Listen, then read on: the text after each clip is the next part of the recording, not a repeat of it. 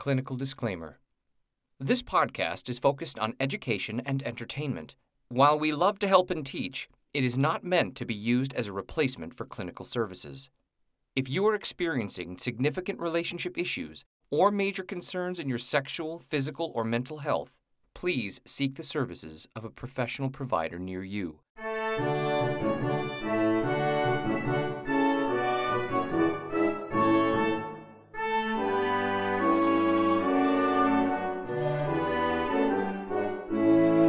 Welcome to the University of Pleasure, where we have sexual conversation to help build a happier nation. I'm Dr. Tara Jansen, licensed psychologist and certified sex therapist. And I'm Jeremiah James, and I'm just a guy who likes talking about sex. I was trying something a little new today, Doctor.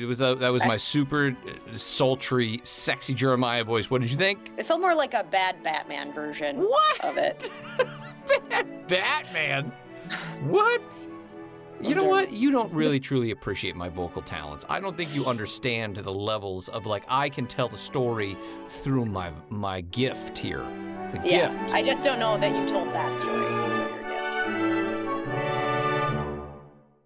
And we're back, folks. So happy to see the doc. As always, couple of announcements. Don't forget, the Amy book is now out. It's out there. It's in the world. Take the time, check it out. We had a great time doing this book. Autumn Karen is an absolute genius. It is a female empowerment erotica novel. And that's why you have a woman who specializes in female studies that helped write this book, because God knows Jeremiah writing a female empowerment erotica book probably wouldn't have gone over very well by myself. You get those people like, how do you think you understand that experience? And I'm like, I don't. That's why I needed a professional. So check it out. The audiobook is also out. It's super fun. It was done by my ex-wife and one of my best friends in the whole world. Kelly Dorney is the narrator. We had so much fun doing the book. And so check it all out. We're having a great time with it. And you can get information on the University of Pleasure website. So check that out there. Doc, have you listened to the audiobook yet? I have not. Okay. I read the book. Hey, I read the book. I'm ahead of where I would expect myself to be. Yes. How is the other book that I sent you for you to read? The one that I sent you 4 months ago. Have yet to read that. Oh, I need to put it back on the top of my list. Yes, I think that's also what you said the last time that I asked you where you were with. Here's the deal. I've been doing this thing called, navigating global mental health crisis with people. So I mean, fine, fair enough. It's fine. You are saving people, and it's magical. All right, fine. Well, I don't know that I'm doing that, but I do know that that's what there's you a do, lot Doc. going on. You know what? The thing is, I really think it's amazing what you do and what our dear friend Laura Rademacher does. You help so many people, and it's a really wonderful thing. I know you shake your head and roll your head around when I say nice things like that, but it's true. You do it because, you're a doctor and, get out there and I know you help people. But from my perspective, I think it's brilliant. So anyway, don't forget to check out the Amy book. I know that the doc and Laura Rademacher, one of my dearest friends, is going to get together and do another episode of Sex Therapists Shoot the Shit. And so we will tell you when that one's ready to come out. And I'm not going to disclose the guest yet, but we'll be having a guest. Is it me? No, it's not you. It's called Sex Therapists Shoot the Shit. It'll be another sex therapist. Fine. Can I be like an adjunct professor? He's great. We'll be very excited to have him. Oh, it's a he. It is. Oh, is he going to come on the University of Pleasure so I can meet him? Maybe. I don't know. We'll see how this goes. Oh, okay. Excuse me. Hang on a second. I'm slow introducing him. We're gonna introduce him. Is this the pre-screen? This is not for him, for us. Fair enough. No, for him to decide if he's willing. Fair enough. Well, those are all of our announcements. By the way, have you been checking our phone line? I haven't been checking our phone line. We should probably check the phone line. We should probably create a voicemail for the phone line. You haven't done that yet? I thought you were doing it. No, what are you talking about? Why would I be doing the voicemail? Well, I'm we'll get glad back. that we announced the voicemail line. People probably called in and been like, there's no voicemail line. We should probably check the email for the people who called into the voicemail line are like, hey, I tried to leave a message and there's no voicemail. How has this fallen through the cracks? Where is our business manager? It's often done between the two of you and I. So Oh, I gosh. think that Well, speaks our to new business manager is going to fix all of these issues. He's a genius, and all of these things are going to be fixed. I know. We can't be relied on to do these things. With We're the this talent. this ramshackle thing that we've been running, all get into shape. Well, we have a new topic today. This one is very theraperizational, in my opinion. So I'm interested to see. I don't even know what that means. Doc, it's a technical term. I don't know where you studied, but you better get back in the books. It's a nonsense term, but let's keep going. Okay. All right, here we go. This is today's topic. Persevering through pleasure. Navigating sex and intimacy after traumatic experiences. There we go. That was not a Batman voice. That was my narrator voice, just so we're clear, okay? It was good. Thank you. It was good and nice and clean. Did that hurt? Are you okay? Are you in pain right now for complimenting me? No. I feel totally fine. It wasn't a struggle. Well, let's get into this. I think I got a sense of what this is just by the title. And I know, so are we talking about people who have had like sexual trauma? That's a good question. Actually, I would say like any type of experience that someone feels like has been, and trauma is always a tricky word, right? Some people are like, well, I had some pretty intense experiences. I don't know if I describe them as traumatic or not. And some people say traumatic, and they use that word trauma. This is really for anyone that feels like they've been through life experiences, whether they define them as traumatic or not, that they feel like they were impactful, and they were impactful to a degree that it felt like they impacted their sexual and intimacy in terms of like their lives. Oh, and so I feel what you're saying. I got you. So like, even if it was something like outside, like, okay, so it wasn't a sexual traumatic experience, like say, someone in your life that you were very close to passed away, or, you were struggling with, you lost your job, or like, there are all sorts of things. Like, it's not really up for me to decide or anyone else to decide what someone else experiences traumatic or like highly impactful, right? Like, that's up to the individual. And, I do think there's sort of, when we talk about trauma and we talk about like trauma that might impact sex, don't get me wrong, like history of sexual trauma absolutely can, for some, not all, side note, there are lots of people that have had history of sexual trauma and don't see impact on their sexual lives, or at least don't sort of cite that as being a highly distressing thing. Just say that because that's kind of a misunderstanding at times, that assuming in either direction is sometimes a problem. But there are plenty of people that have been through other really intense or traumatic experiences that have also impacted intimacy and sex. So like, let's say for instance, someone had a relationship in which there was domestic abuse, or right? And then, right, or verbal or emotional abuse. And now they're trying to engage with a new partner and finding some struggles with intimacy and sex, right? Or somebody was engaging in something else, like they were in a traumatic accident or something. There's all sorts of things, right, that can really just impact somebody, because sex is a very vulnerable thing, and it requires a sense often of a lot of safety and security. And when people have had really intense or traumatic experiences, one of the things that often, especially trauma, is known for is really rocking a person's sense of safety and security. Got it. Oh, okay. No, I'm really interested in this one. Okay. Not that I'm not interested in the other ones and blah, blah, blah. But I'm really interested in this because, there have been people that have experienced these things and can really struggle afterwards based on what you're saying. And everything what you just said totally hit me. It makes sense. I'm with it. And I want to, let's change the world together today, Doc. Let's do it. Well, I also want to acknowledge this is a big topic, right? So we're just going to try to take some pieces that we can today. And I have a suspicion it might be one that we revisit in future episodes as well, right? So we're going to say this is going to be part one. Part one with an infinite number of parts that we have yet to name. All right.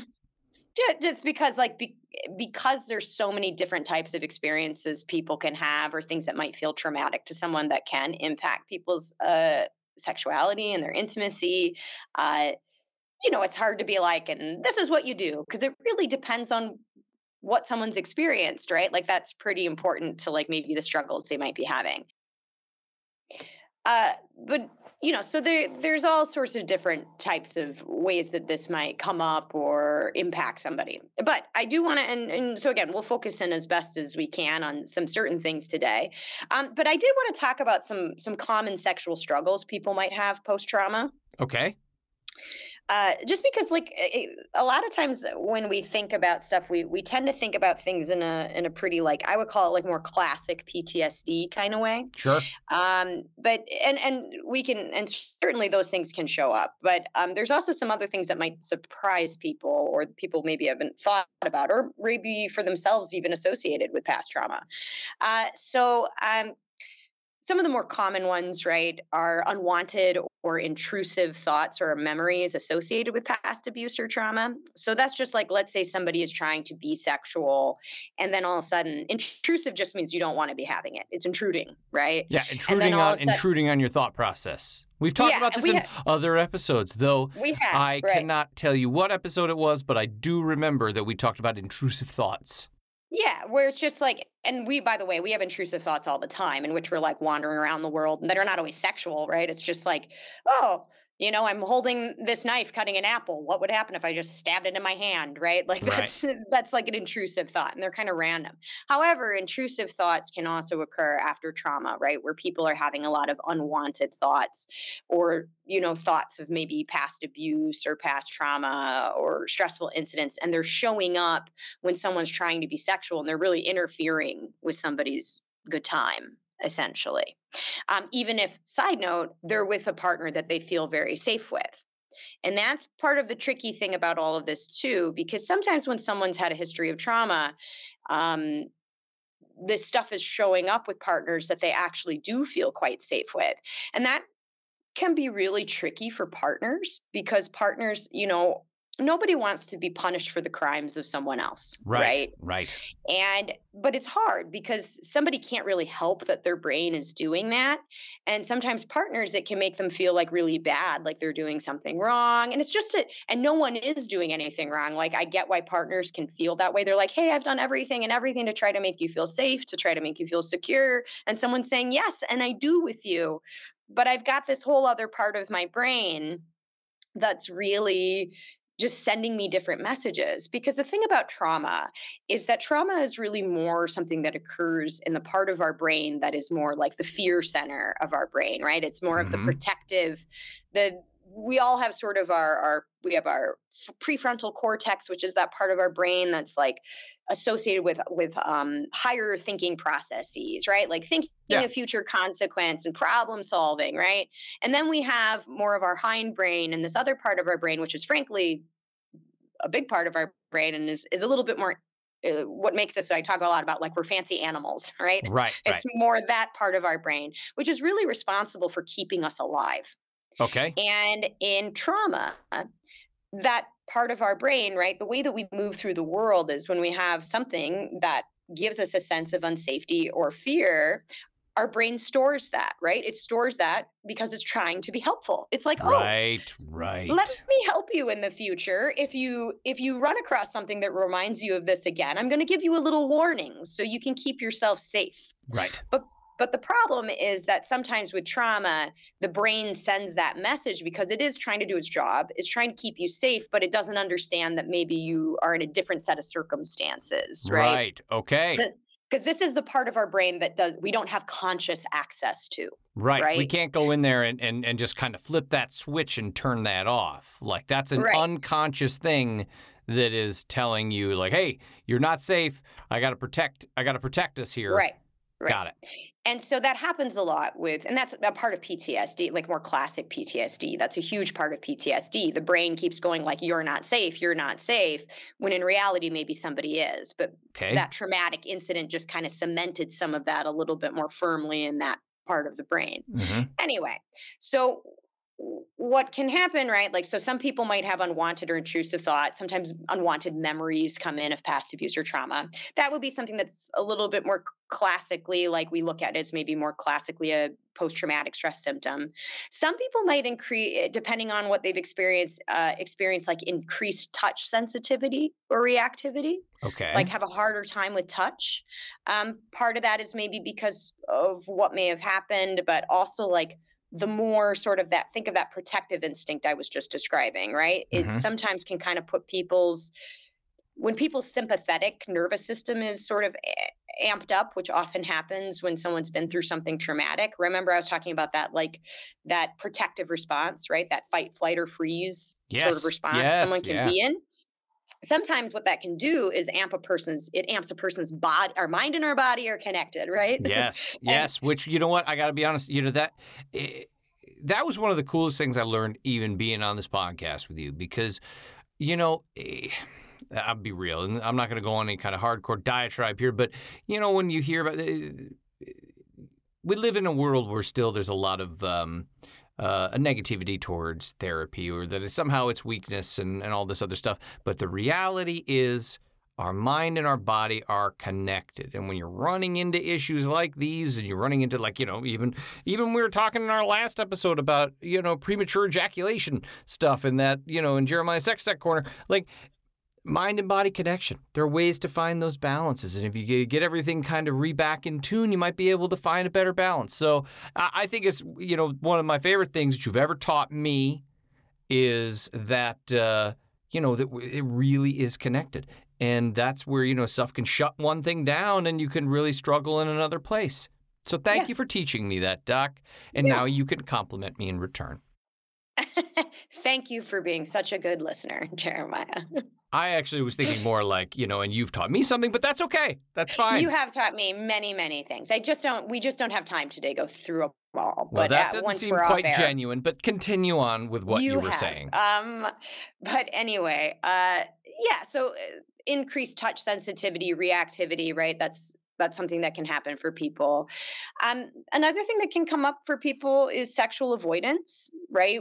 And here's the tricky thing about this. I've had plenty of clients over the years that are finding themselves being sexually avoidant, or maybe their partners are like, you're being like, seems like you're avoiding sex with me. And sometimes that might have to do with a disinterest in sex. Someone's like, well, I'm just not interested. But sometimes, like, just because someone's being sexually avoidant doesn't necessarily mean that. I've had plenty of clients over the years that really want to be sexual. But when they go to approach it, it creates this almost like, again, that kind of fight, flight, or freeze, or some type of fear response. And avoidance, right? When you think of flight, fight, or freeze, right? That's that flight response. Sure. You're trying to approach something. And so I do, it's a nuance, but I think it's important for people to understand that, just because someone might be avoiding being sexual, that doesn't necessarily mean that they don't want to be able to approach that they don't want to be able to engage in that. Okay. Some people do not, but I wouldn't assume. Right. Okay. Other things that can show up are struggles with sexual communication. Okay. Well, hang on. Let's hold this thought here. I think it's a good place for us to take a break because I feel like you're going to get deep dive in here, and we should probably take a minute, cleanse our palates of the mind. Sounds good. All right. We'll be right back.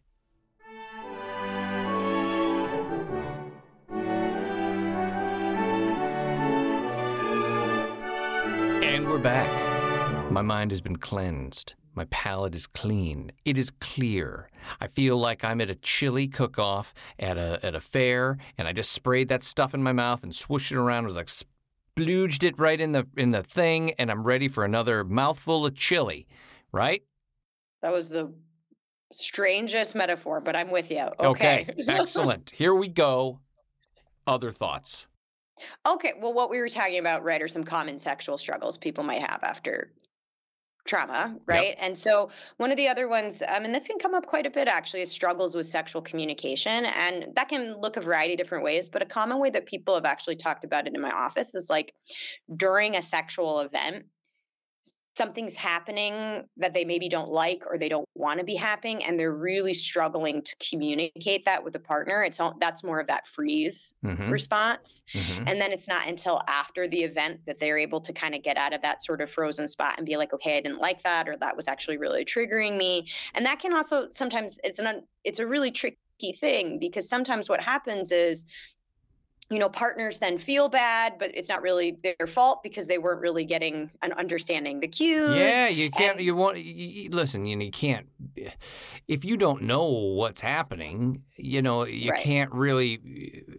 You shouldn't feel bad if you don't understand that there's a problem to begin with. And if you find out if there's a problem afterwards, well, you can't feel bad because you're finding out after the fact. So you go, hey, I didn't know, and I love you, and let's continue to discuss Right. what you need. Well, and it's hard then also for the person who's having that freeze response, because then they're maybe pushing forward into something or engaging in something that's like maybe amplifying sort of that sense of unsafety. And so it's a really tricky thing that sometimes people might have to navigate, but that's also a struggle that might show up. This one is actually a pretty common one, and I don't know if it's one that people talk about as much in terms of things that can come up for people. Some people really find themselves fantasizing about or eroticizing instances of past trauma or abuse. Okay. Do you know what I mean by that? Yeah. I mean, yeah, it's pretty self-explanatory. Yeah, I think. like let's say somebody was, and again, sort of trigger warning, right? But trigger warning ahead. Whatever she's about to say, this is your official trigger warning. Trigger warning around, like, if you have histories of, we're going to talk about some sexual assault stuff, right? But let's say that somebody has a history of being raped, and they might find themselves like that, like turning them on, right? Like fantasies of that turning them on, or fantasies of forced sex. Side note, this is not every single person that has had that experience, right? Right. But some people can find that happening to them, and it can really freak them out, right? And it can feel really, and it can feel like really shameful. Yeah. And like there's something really wrong. And I want to say that that's actually a very common thing. And part of the reason, and these are all theories, and it's sort of like, well, why might that happen? Well, the brain is always trying to protect you. That's what and sometimes it's doing it in super inconvenient ways, but really it's always trying to protect you. And so kind of theoretically, when that stuff happens, the brain's always trying to make sense of things, to sort things out, and to create maybe a sense of control over things. And so sometimes there's something about, like, rather than fighting against something and it feeling really bad, the brain's sort of like, well, let's maybe try to take control of this, right? And okay. Do you get what I'm saying? Yeah, I'm with you. Right? Like, can take control of this by, eroticizing it or making it sexy. And it's sometimes just the brain's way of trying to sort some stuff out. And it's just more to say, if like that's something that people have experienced, like, that's a not uncommon thing that has happened. And B, it doesn't necessarily mean that, like, now that fantasy is bad, because some of the things that I try to remind people of it, and there's lots of different things. Sometimes people are able to just sort of like let those intrusive thoughts or fantasies kind of float on through. And sometimes people aren't, and they get caught up in them. And this might sound very bizarre, but what I try to remind people of, like, okay, well, what happens if you let yourself engage in that fantasy and be an empowered person within it? Because for instance, who has all the control in that fantasy? Who gets to stop it at any time? Who gets to make it end?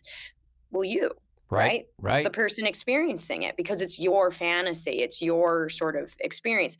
And now that's not the right fit in terms of navigating it for all people, but some people find that actually incredibly helpful, to almost give themselves permission, and then as a way to feel empowered by that. Okay. And again, these are not, everybody's experience is different. So, but it is a thing that can happen that actually, when it happens, can really freak people out. And so it's obviously something that people have to navigate pretty thoughtfully. Sure. The other thing that can happen for people is fear of arousal. Okay. And so something that we forget is that arousal is arousal. So excitement is arousal. Fear is arousal. Sexual arousal is arousal. right? It's all this sort of arousal just means there is some type of arousal, right, in our central nervous system, our sympathetic nervous system. And so sometimes what our brain does is it kind of throws all of that arousal in the same hopper. And so getting excited or getting like physically sexually turned on can sort of feel arousing and amplifying in a way that reminds the brain and connects it to the sensation of fear, and they all get Sure, kind of sure. mixed up together. Yeah, it Does that becomes like make a sense? mishmash of aroused sensibilities, Yeah, senses. it Sure. just starts to get all confusing. And so sometimes when people are trying to kind of, again, all this stuff is so unconscious most of the time. When people are like, I want to feel safe, anything that's sort of activating or arousing can feel really scary. Even if it's like sexy, good arousal, right? Hmm, It can hmm. start to actually feel really scary because someone's like, I just want to feel, the brain is like, let's just feel safe. Sure. And so when we're saying unconscious thoughts here, all right, I just want to be like really clear Yeah. on that, right? So I like to say a good way of like thinking about unconscious thoughts are like you don't consciously tell your legs to move when you walk. That's your brain just putting in the operations. You sent the Yeah. signal, I got to go somewhere, the unconscious thoughts, then the brain takes over and it's like, well, legs must go like this direction, right? Or like, I always like to use the explanation of like, you had to be taught that little nursery rhyme to tie your shoes, right? Right. But when you go down to tie your shoes, that nursery rhyme doesn't pop into your head. The unconscious part of your brain knows what is supposed to be done. You don't have to do the over, under, around, through, right? And then you've got even more unconscious thoughts, like even further, like back parts of your brain that are sending signals that you're not even aware of at all. Yeah, unconscious means they're not in your awareness, right? So like, and here's the thing: some of our things they're unconscious, but like quickly we can make them conscious, and so it's all. And then some things are deeply unconscious. But so let's take something like your heartbeat. Right. Okay, your brain is sending cues to your body if you're currently alive, right, to be Yes. beating your heart.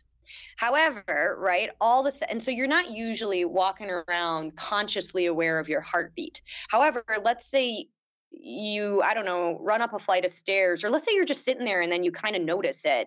All of a sudden you have a conscious noticing of it. And then you're like, is my heart weird? Does it sound weird right now? Right. And like you almost start feeling like a little bit sort of like, is this normal? The same thing happens with breathing all the time where people are unconsciously breathing and then they're like, and then someone's like, think about your breath. And then suddenly someone's like, I don't remember how to breathe. Do you know what I mean? Yeah, I'm with you. Yeah. Right. Right. And so that's like a really good example of like sometimes that unconscious can quickly become conscious. Right. But so those things are always kind of intersecting with one another in certain ways. And part of therapy is an aside, like I don't remember which psychologist said it, but I should, but I don't. Like the process of therapy is making the unconscious conscious, right? Because Okay. you can't do anything about anything or change anything when you're not even aware that it's happening in the first place or why it's not happening in the first place. Yep. Huge Yep. part of like why, like in this podcast, Jeremiah, I'm always like, hold on, let me explain what might be happening, right? Right. Right. Is because it's hard to fix the problem if you don't understand it and you don't have some conscious awareness about it. It's like the first key ingredient to doing anything different. But when we think about things like fear and like fear impulses and those protective mechanisms, a lot of that is often very unconscious. And then someone might become conscious of it Got it. later on. Make sense? Yep, 100%. Thank you for explaining. I just yeah, want to make sure we were clear on like conscious thought, unconscious, and and like everything for else, the it's like everyman like me. yeah, and like everything else in psychology is complicated. Yeah. But just a couple other things that can happen. There are other ones as well, but some other common sexual struggles post trauma. Some people might experience some like sexual functioning issues, right? Their body just might not work in certain ways that they want it to. And then another one, for some people, they might notice themselves engaging in sexual behavior that feels out of control or compulsive in some kind of way. So Okay. what's really interesting is like, there isn't this sort of like person A experiences trauma, and so now we expect these particular outcomes. I hope it's making sense. No, But that totally makes sense. there can be so many different ways that it manifests for somebody or Sure. impacts their sort of their sexual life and their intimate life, right? And then there are these other situations where other people might experience trauma and maybe sometimes very significant ways, and it doesn't impact their sexual lives or intimacy at all. Right. And there's Right. no wrong answer, right? Like it's not There's- like like you're not damaged because it doesn't impact you and you're not damaged if it does. Like, Right. Yeah. Like I think sometimes when people don't see those, like, it's interesting. Like I've had clients that have had a history of, maybe sexual trauma, and they disclose that to their partner. And then suddenly their partner's like treating them like much, much more like delicately. And they're Right. like, and then all of a sudden they're in my office going, should I be having problems? Is there something wrong with me that I'm not? And Right. you know what I mean? Like, and so you can really sometimes you can manifest something that doesn't exist and it's well-meaning partners, right? That are wanting to be mindful. But one of the things too is like, I try to remind people, like, we don't need to go looking for problems that don't exist. Like everybody is so different in terms of how certain events and experiences in their lives impact them. And I think where we get into trouble culturally is where we start making assumptions, right? Got it.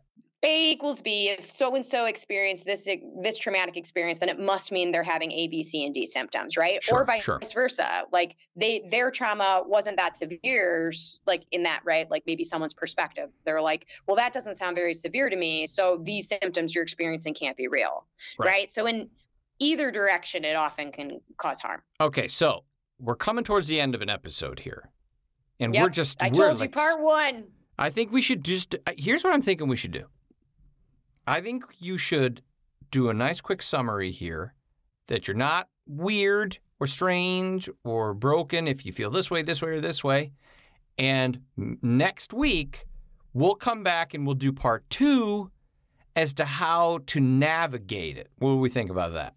Sure. Sounds good to me. And we'll make the whole second part of this episode really about navigating it and things that maybe the doc's special tricks of the trade that might be able to help us navigate that. I just wrote a whole new episode right there for you. What I love is you're like, how about you summarize? And then you gave the summary. Do you want me to summarize that, or should we just go with your better summary? from a doctor therapizing expertise. No. Yes, like I said at the beginning, it's a very big topic, and part of the reason that it's like I went through what are the types of things that can happen. Like that sort of exhibits this idea that there are so many different impacts this can have. And in terms of which makes it hard to answer that question of okay, what to do, right? Well, what to do totally depends on what kind of impact you're experiencing. Right. So yes, we can do a part 2 of this that will. Well, I think it's super important. Yeah, well, I think so too, which is why I want to bring it up. And I know that it's a bit of a meaty topic, but I think it's so important and it impacts so many people, unfortunately, right? Unfortunately, lots of folks have had lots of really difficult and traumatic experiences in their lives. Yeah, but here's the thing that I really thought was fascinating about what you were saying with this topic is we're not talking just about sexual trauma. We're not talking about just something like, again, trigger warning of rape or sexual assaults or anything like that. We're talking about trauma in life, right? Like severe trauma in life. You might have been in a horrible car accident, and that could affect the brain. Right. It might be, there's the list of whatever the trauma could be is astronomically long. And then it's personalized to what somebody even would see as trauma and all this other stuff, right? So, I'm really fascinated by this, the neuroscience behind it. I didn't know that I was going to become a neuroscientist. I don't know that. I mean, I'm not a neuroscientist, so I don't know how you're becoming one. I'm becoming one just by listening to you. My brain is expanding, and I'm learning about all of these different things, which makes me feel like I'm one step away for being a neuroscientist. So please continue. I think I'm many, many steps away, so we will have a dialogue about that later on. Offline. Offline. Anyways, yes. So we will return with a part 2, and who knows, it might end up. I don't know that we'll we might have to take a break, but there might be a 3 and a 4 at some point in time, because it's a big topic. And I know it's a big topic, but again, it to me feels so important because it's one of the most common things. When people are coming to my office with sexual struggles, many people have histories of experiences, and sometimes they don't describe them as traumatic, but really impactful experiences that are playing a role in why they're struggling with what they're struggling. Sure, with. of course. And how They could might you not? they might not be the cause, but they're definitely factors and variables that are maybe amplifying somebody's experience and the struggles that they're having. Well, I think So. it's all fascinating. I am grateful for you, Doc, as always, and for everything that you do for so many people, because this is something like, again, not even on my radar. You know, like I've had in plenty of car accidents, I've had traumatic experiences, and you know, it hasn't necessarily that I have been aware of impacted my libido in any way, and you know, but that doesn't mean because it didn't for me that it wouldn't for someone else. And it's really fascinating because I can imagine that, you know, if you went through a really traumatic experience and all of a sudden you were struggling sexually, that would be really horribly upsetting and then not really understanding why. So I'm loving this topic. Not that, again, that I don't love all of your topics and they're not all fascinating, but, you know, this one I'm like, wow, oh yeah. All of this, like how one thing can affect the other thing in so many other ways sexually. So I'm really excited about part 2 coming back in and figuring out like how to navigate the difficulties. So one more time, if you are struggling because of any type of traumatic event in your life, if you're struggling sexually, it's impacted your sexual relationships or, you know, your intimate moments, it is not strange. It is very normal. And the doc is saying right here, right now, she hears it all the time. And so we're going to come back next week's episode at part 2, and we're going to give you some tips and things and how to navigate it. And always, if you're really, really struggling, go talk to somebody. Am I right in that, Doc?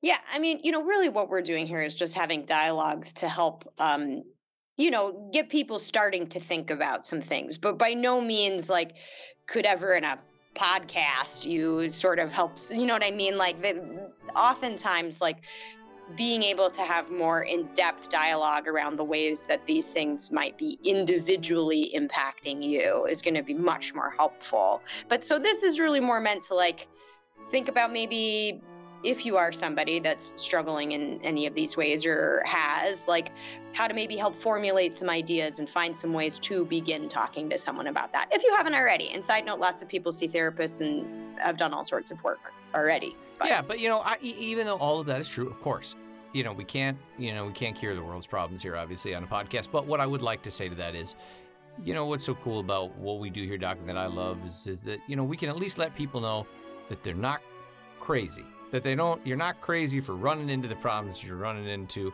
and that if you want to really work through it, that's when you go see a therapist. But at least you understand that this is a very common thing. So thank you very much, Doc, for all that you do, as always. Everybody out there, go check out the Amy book, April 1st.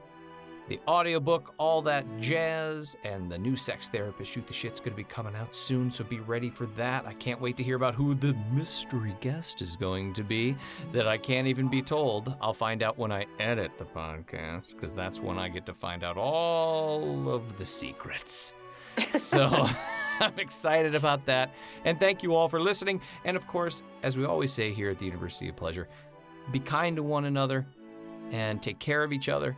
And we will talk to you all again next week. Talk to you later, Doc. Bye. Bye.